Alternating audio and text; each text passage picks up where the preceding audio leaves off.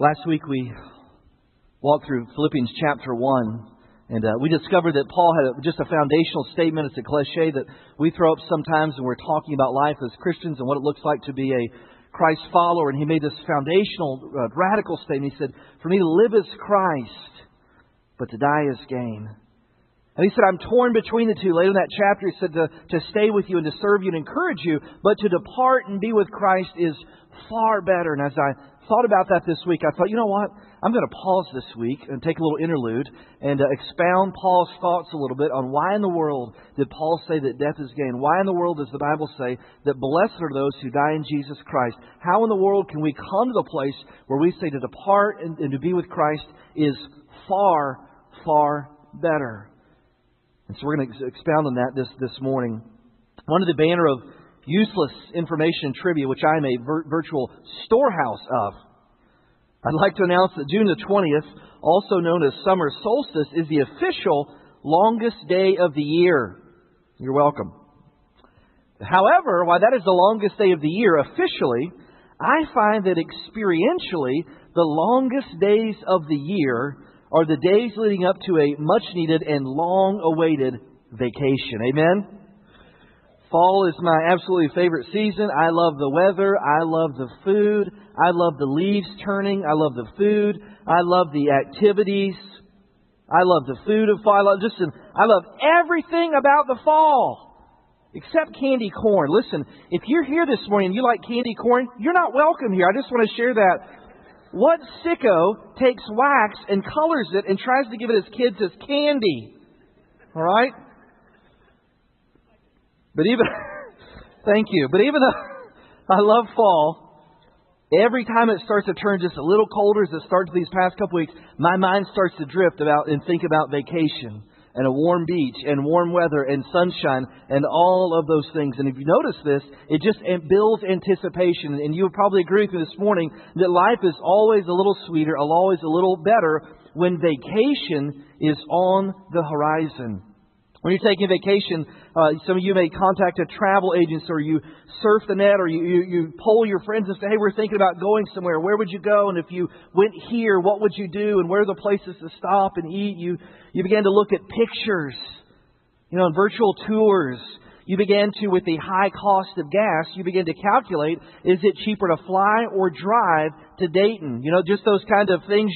You begin to look at those things. If you're going to the beach, let's just get honest. If you're going to the beach, you schedule some tanning bed appointments because everyone knows that tan fat looks better than white fat. Okay, that's just something that I live by.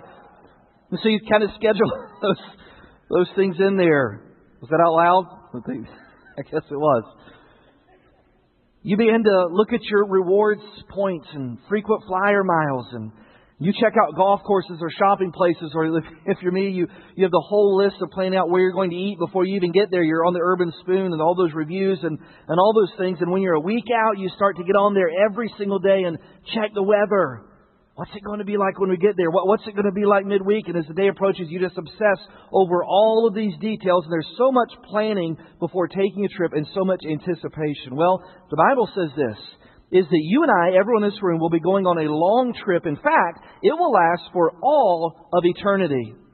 And despite the options that you may think are out there on a temporal vacation, listen, the Bible only gives two options for that trip: heaven in the place of Jesus Christ, or hell, spending it apart from Jesus Christ. Those are the only two eternal destinations the Bible ever talks about. And so this morning, I want to invite you to take your Bibles and turn to Revelation chapter 21.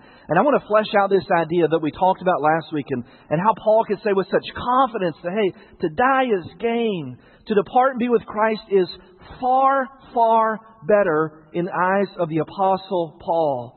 I think one of the reasons we have such a difficult time thinking of death as gain is because we spend so little time teaching and meditating on the realities of heaven. And we've let Hollywood hijack our theology, and so we think it's going to be this, and maybe it's this, and people have written books who have been there and back, and they say it's this, and how does that line up with Scripture? And so the reality is we spend so little time, we don't know the details of heaven, and so it breeds a little, not maybe the anticipation that it should. Now this morning, we're only going to hit the highlights in Revelation chapter 1. We could literally preach a series about eternity and hopefully do that in the future sometime. But this morning we're just going to hit the highlights and explore a little more why the Apostle Paul said that death is gain and to depart and be with Christ is far, far better. Now, if you've been in church for a long time, then you sat under some sermons decades ago that would frighten people about the horrors of hell, and the church has kind of pulled back from that. We don't teach on that, even though it's a reality. But the other end of the spectrum that we pulled back is we don't talk about heaven a lot either, do we? We talk about how to live in the here and now and how to have a better life and how to have your best life now, and we talk about how to fix this and fix that in your life. But we spend so little time teaching and meditating on the truths of heaven, and then we wonder why people are disappointed when this life doesn't go as planned. And the reason is because this isn't heaven. This isn't our home for those that know Christ. We're citizens of a different place that the Bible describes as heaven. I read one guy this week in my study. He said there are a lot of Christians who aren't excited about heaven, who don't see death as gain. For the same reason, they're scared of their DVD player or their digital camera. They don't know enough about it, and ignorance breeds a lack of anticipation. I can say amen to that. This past week I converted over. I had a conversion experience. I got an iPhone. And someone said, "Oh, you're great. You're going to love it." Now listen, no joke. My car has a cassette player in it, okay? And so my kids got in a car. My daughter said, "What is that? How do you know what that is? Is that one of those tape players, Dad?" And so when I got the phone, I was like, "Oh, it does this and it does that." And someone said, "How do you like your phone?" I said, "You know, it rings and it calls. And other than that, it's the phone. It's all the same, right?"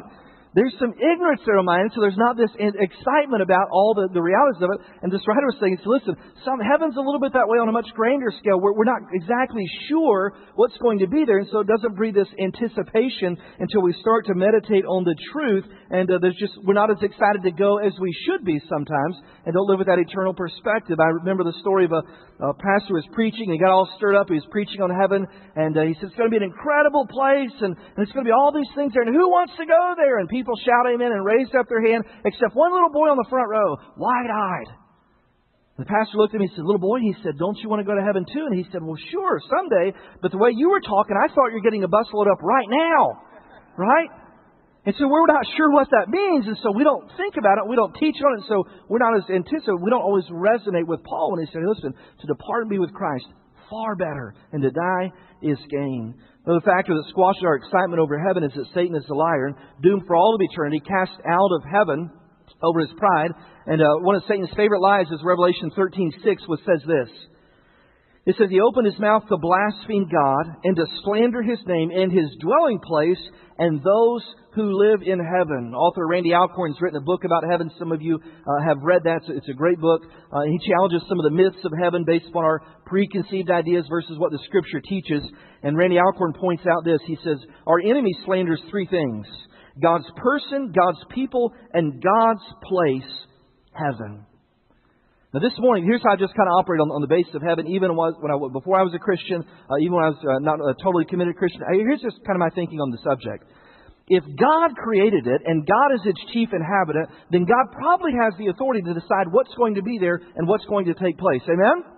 And so many times people say, "Well, this is going to be like heaven," and you see TV shows, "Well, heaven will be like this." And listen, why don't we just open up and take God at His word when He begins to describe what that place is like, and why we can say with confidence when we know Jesus Christ that it is far, far better. Revelation chapter 21, we're going to look this morning at verses 1 through 6 in an overview about heaven.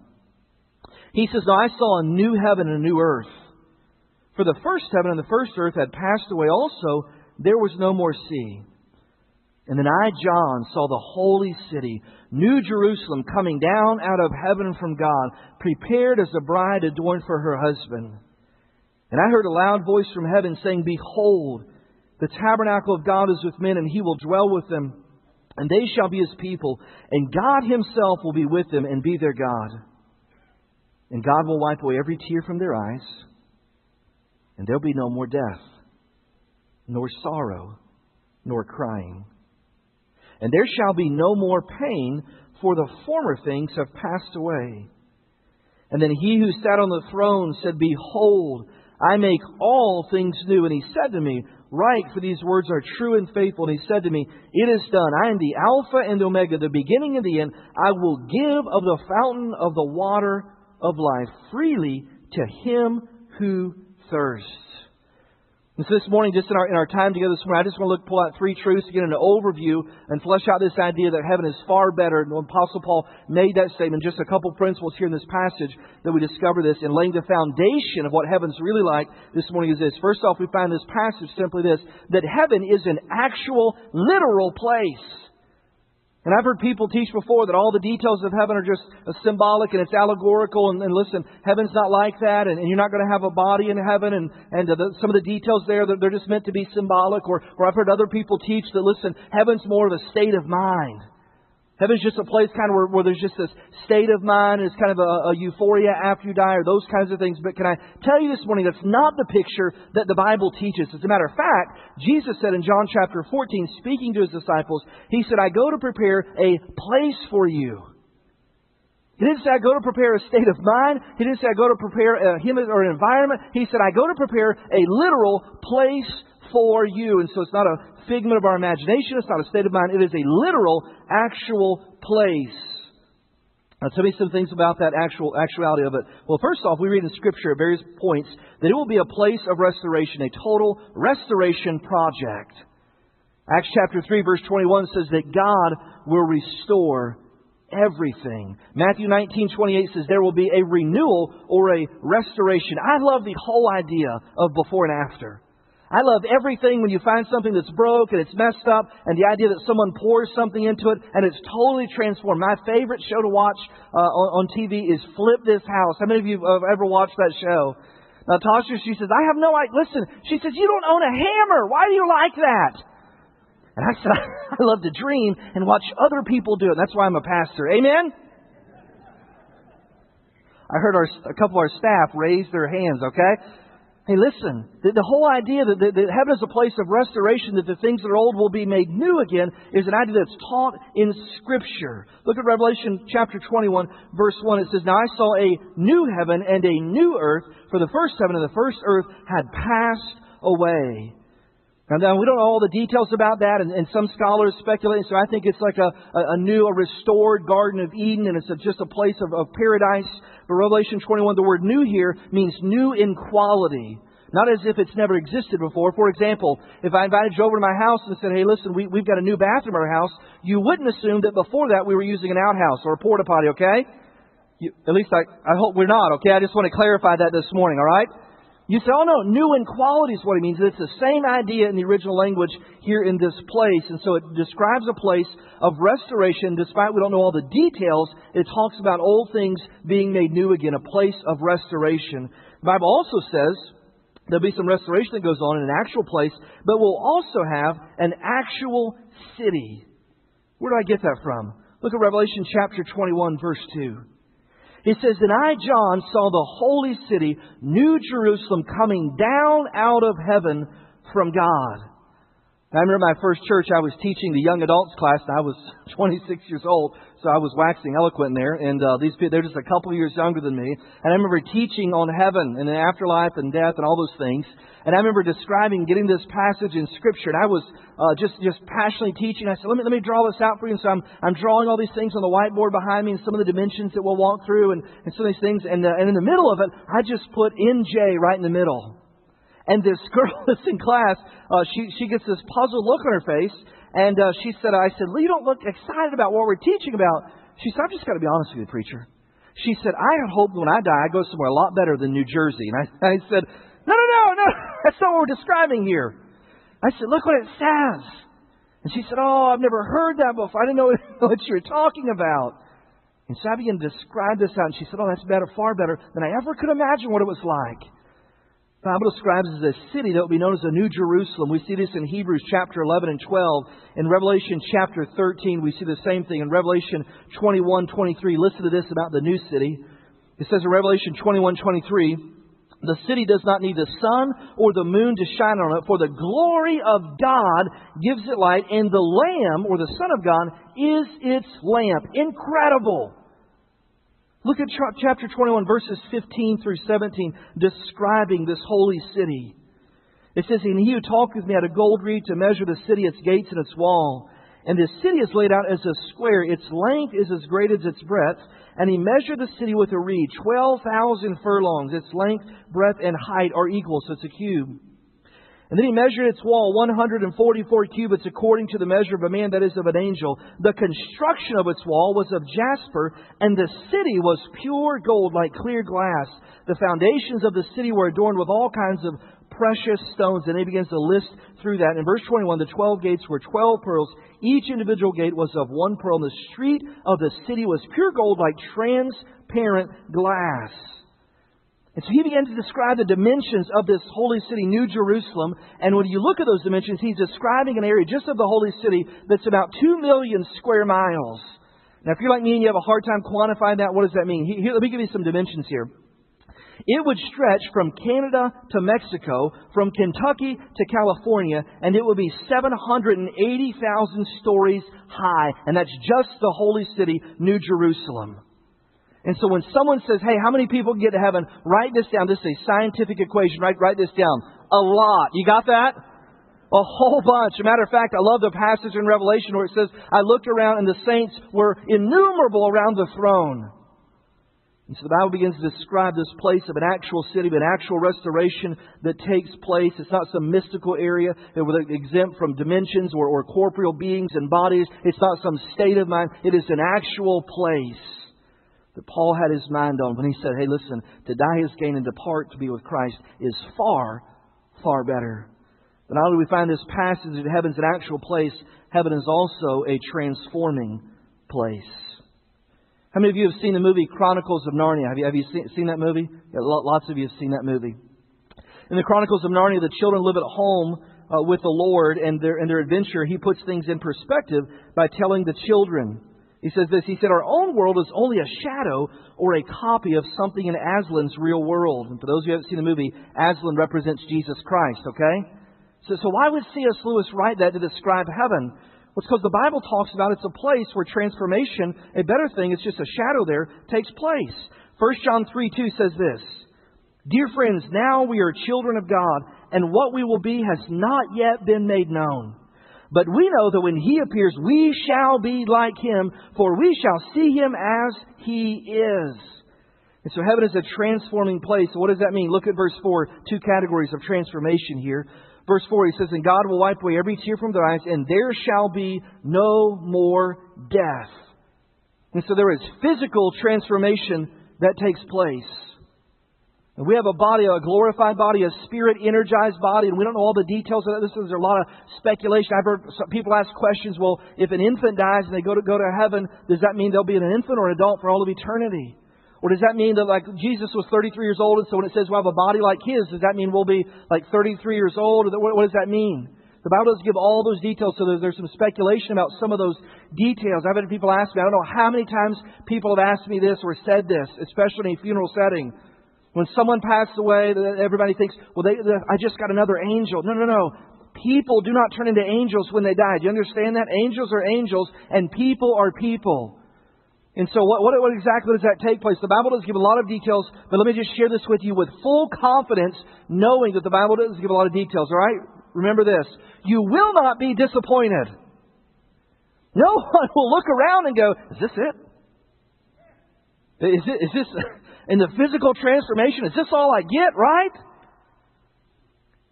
And so it's tough to know exactly what it means, but that's an encouraging thought, that idea of instant transformation. So much of our marketing is built on that idea that you can do this and take this pill and tomorrow you'll look like this, or buy this product and do this. We just have this infatuation with instant transformation. I'm reminded of the story of a country farmer along with his wife and son ventured to the big city for the first time.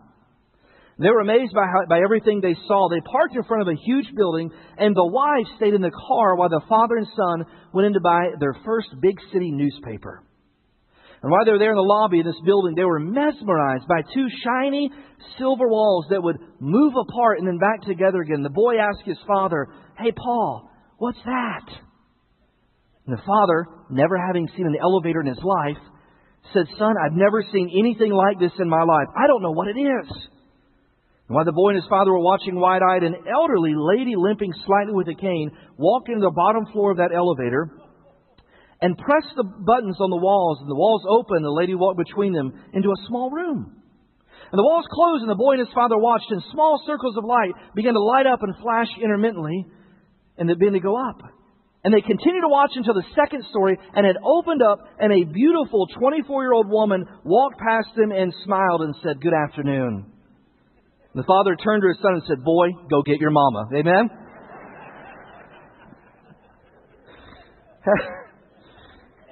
Heaven will be a place of real, instant transformation. And the Bible says that in the twinkling of an eye, we'll be like Him. How fast is that? Someone who had too much time on their hands said a twinkle of an eye is about 1/52nd of a second. It's that fast. It will be transformed into a glorified or Spirit-energized body that never wears out. And that's why the Bible says in heaven, there will be no more death. There will be no disease. There will be no physical infirmities. Every person who is lame will walk again. Sight will return to the blind, and hearing to the deaf. It'll be a place where immediately you'll be transformed. And we don't know all the details, but you will not get there and go, "Is that it? Is this all?" And so it describes a place of physical transformation where our body is sown in corruption, is raised in glory, or a glorified body, a Spirit-energized body that never wears out. Listen to 1 Corinthians 15. It says, "So will it be with the resurrection of the dead. The body that is sown is perishable. It is raised imperishable. It is sown in dishonor. It is raised in glory. It is sown in weakness. It is raised in power. It is sown a natural body. It is raised a spiritual body." And it doesn't mean it doesn't have form to it. It's a Spirit-energized, glorified body. Romans 8:23 says this, "We groan inwardly as we wait eagerly for the adoption of sons, the redemption of our bodies." Paul a little later in Philippians said this. He said, "My citizenship is in heaven. And we eagerly await a Savior from there, the Lord Jesus Christ, who will transform our lowly bodies so that they will be like His glorious body." And so heaven's a place where physical transformation takes place. We don't know the details, but I promise you it'll be far better, in the words of the Apostle Paul. But also, the Bible describes heaven as a place where you're transformed spiritually as well. Look at verse 4. "And God will wipe away every tear from their eyes." You see, there'll be no suffering in heaven. There'll be no broken hearts in heaven. There'll be no grieving about all the effects of sin and the curse of sin that dominates this world. Look on in verse 4. "There'll be no sorrow. There'll be no crying. There'll be no more pain, for the former things have passed away." No more inclination to sin. No more temptation going on inside of us. Finally, our sin nature will be destroyed in that eternal place. No more rebellion. No one hurt because of the effects of sin in heaven.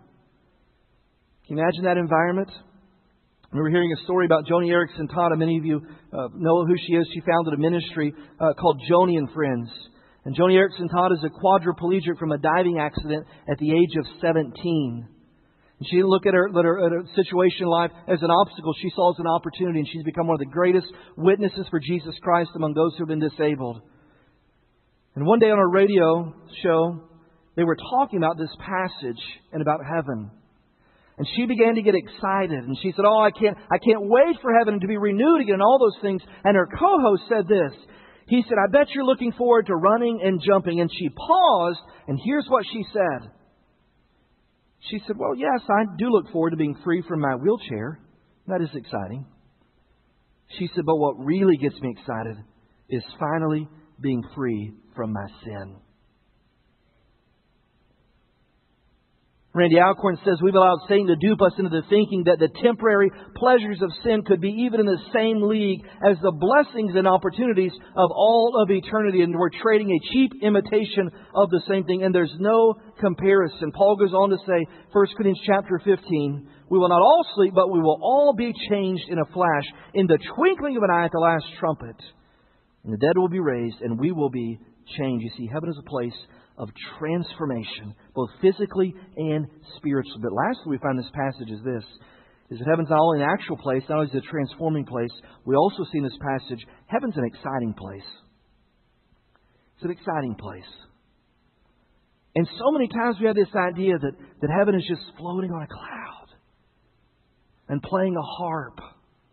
Or if you're really carnal, a banjo or something. Amen? Something like that, right?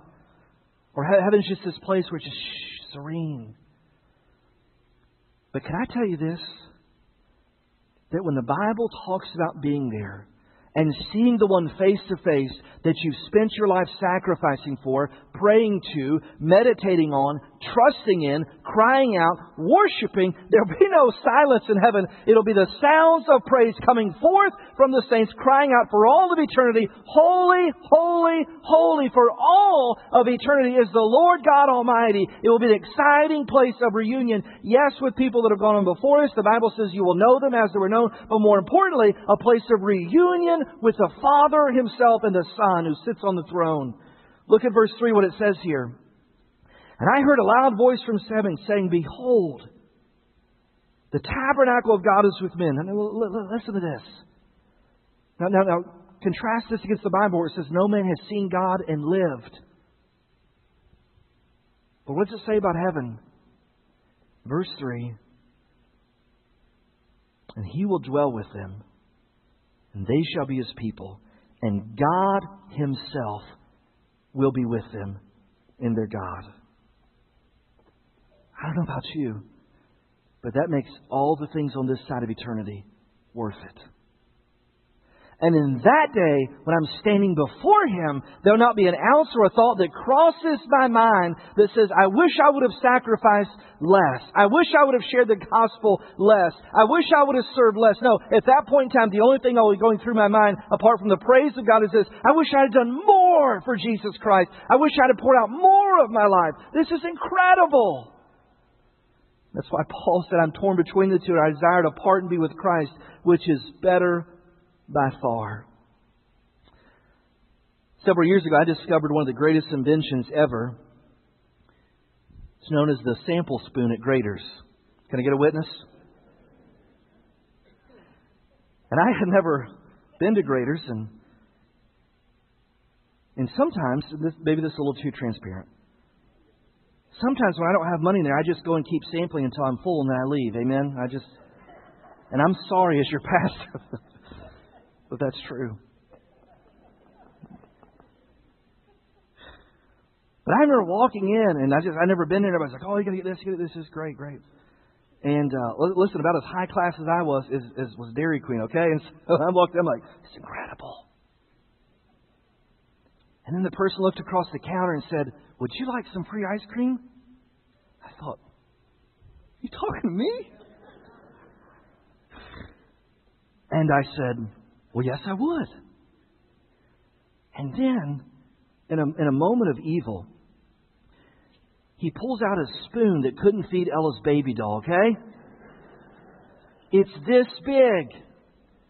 And he reaches out, and I'm thinking, I'm getting free ice cream. He reaches out and says, "Pick what you want." I'm like, "Oh, I'm picking." And he pulls out a snowflake size of black raspberry chip. I can't even say it without getting emotional. And hands it across the counter to me. All 6 feet, 160 pounds of me. I was in the first grade, okay? I just want to share that. Now, why do they do that? It's because they want to whet your appetite for the things that could come. They want to give you a small sample of what could be if you just take the next step of faith and buy whatever it is that they're selling, right? Can I tell you this? That I believe that every now and then on this side of eternity, God gives us a small sample spoon of what heaven will be like. That there are times when you have been praying for someone and sharing with someone and encouraging someone, and you're there when they step into the baptistry, and God says, "Hey, listen, in that wonderful," and as a tear rolls down your cheek, all you can think of, sample spoon. Or there's times when you and a friend break into laughter you haven't seen in years, or you're going through a tough time and a friend comes along in the Lord and just encourages you and pours in your life and says, "I'm praying for you." And you say, "Oh, I needed to hear that." It is a sample spoon of all of eternity. When you go to the doctor and they say, "You know what? The tumor's not there anymore. I have no explanation. We don't find any trace of what we saw there before." As great as that is, it is a sample spoon of all of eternity, because in the presence of God, it says, we will be with Him, we will be changed like Him, and He will dwell with us for all of eternity. So heaven is an exciting place. Some of you, listen, now this is crazy. Some of you, when you get to heaven and you worship, you're going to smile. You know, I tell people, and listen, when you go to Baptist church, there should be a little chorus that we just put in our hearts. If you're happy and you know it, tell your face. Amen?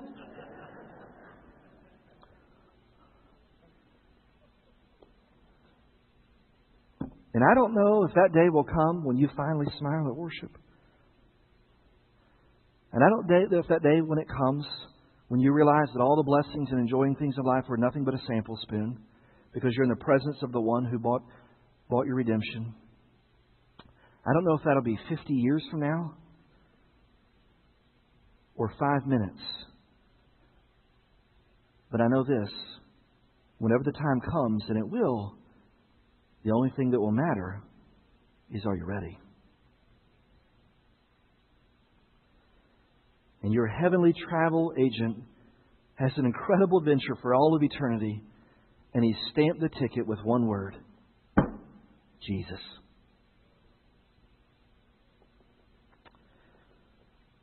People ask me still, can good people go to heaven? Listen, if good people go to heaven when they die, Jesus would have never had to die on the cross. And I've never understood people that want to spend all of eternity with Jesus in heaven, but want nothing to do with Him here on earth. I've never understood that. But the Bible says clearly that I am the way, the truth, and the life. No one comes to the Father but by me. And those words were spoken by Jesus Christ. Heaven's an actual place. Heaven's a place that's far better. Heaven's a place that's transforming. And heaven is a place of reunion and restoration. Those questions have clear answers. And the only question that needs to be answered this morning is this, about heaven. Will you be there? Will you be there? Will you be there? I invite you to bow your heads this morning. Let's answer that question right now.